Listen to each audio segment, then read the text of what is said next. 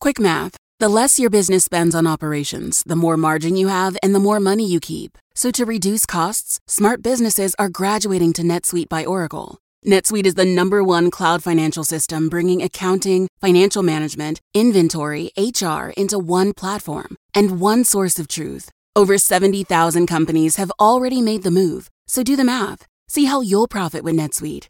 By popular demand, NetSuite has extended its one-of-a-kind flexible financing program for a few more weeks. Head to netsuite.com/GPS. netsuite.com/GPS. Now for our What in the World segment.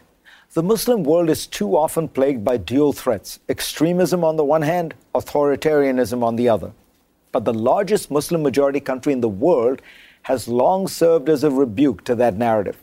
I'm talking about Indonesia, a country where Muslim piety, pluralism, and democracy have coexisted for years. But things appear to be changing. A new politicized, hardline version of Islam is gaining ground, catalyzed in part by the growing influence of Saudi Arabia and its money. That hardline strain has already taken its toll on the upcoming national elections this month, where the incumbent Joko Widodo faces a tough challenge. A moderate when he was elected in 2014, Joko drew comparisons to President Obama as a relative unknown who inspired hope. He is not the first choice for many Islamist hardliners whose power is now ascendant. There is no more revealing moment of their growing power than the largest protests in Indonesian history. As the journalist Margaret Scott writes in the New York Review of Books, the unrest happened during the 2016 campaign for re-election of Jakarta's governor, whose nickname is Ahok. He is by descent Chinese, a small ethnic minority in Indonesia. Its largest ethnicity is Javanese. Ahok is also a Christian. In a 2016 speech, he said that the Quran does not require Muslims to vote for Muslim candidates. A report by the Institute for Policy Analysis of Conflict details how a diverse network of Islamist groups pounced on this statement. They rallied their followers against Ahok, accusing him of ridiculing their religion and demanding his arrest on charges of blasphemy. According to recently published research, preachers told their congregants support for Ahok would bar their entry into heaven. Organizers stoked resentment against the ethnic Chinese, many of whom belong to Indonesia's business class. The movement reached its apex in December of 2016 when more than 700,000 Indonesians flooded the streets of Jakarta. Ahok was put on trial days later. It was a stunning moment in which the government, against its democratic principles, likely capitulated to growing religious intolerance. So who was behind this massive display? One of the main organizers was Bakhtiar Nasir, a camera-ready Saudi-educated activist with more than 1 million Instagram followers. He represents the new guard of conservative Islam in Indonesia. He and his allies promote a puritanical version of Islam known as Salafism, which has spread through the Muslim world with the help of Saudi money. Through schools and the media, the goal is to transform Indonesian society for generations to come. In April 2017, Ahok lost the elections. In May, he was convicted of blasphemy and handed a 2-year prison sentence. As Scott notes, no matter what happens in the upcoming election, the protests transform politics. Last year, Joko picked as his running mate a conservative cleric who had played a critical role in the protests against Ahok, the former governor. But the protests also changed the public. Before the agitation, 42% of Indonesian Muslims believed only Muslims should hold political office.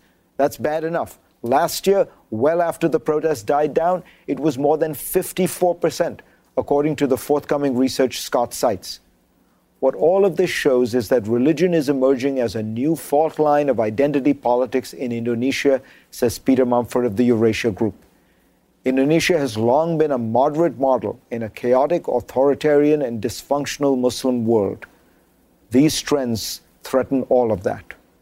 Next on GPS, what would a world run by women look like? Better than our current world, run mostly by men? It's a provocative question that the great editor Tina Brown has been thinking about. I'll talk to her when we come back. We all know that America's tech giants often dominate conversation about the world's biggest companies. But we've learned something new about the competition this week, and it brings me to my question. What is the world's most profitable company? Apple, Alibaba, ExxonMobil, or Saudi Aramco? Stay tuned and we'll tell you the correct answer. My book of the week is Kimberly Clausing's Open, The Progressive Case for Free Trade, Immigration, and Global Capital. I wish every Democratic candidate would read this book. It's a highly intelligent, fact-based defense of the virtues of an open, competitive economy and society. And now for the last look. 900 million voters, 10 million election officials, 1 million polling stations. This is the Indian general election, the world's largest exercise in democracy. It will begin on Thursday, and in order to accommodate the gargantuan needs of the Indian electorate, it will take place in 7 stages over 6 weeks. During that time, election workers will span out across the country, carrying electronic voting machines to remote mountain villages and tiny waterlogged islands.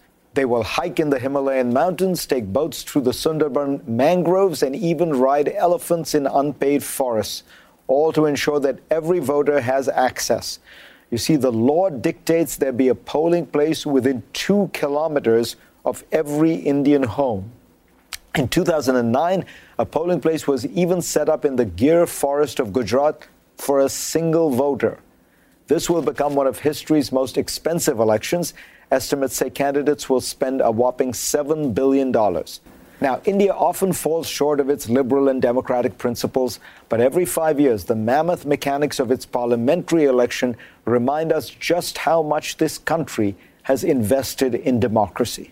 The answer to my GPS challenge is D, Saudi Aramco.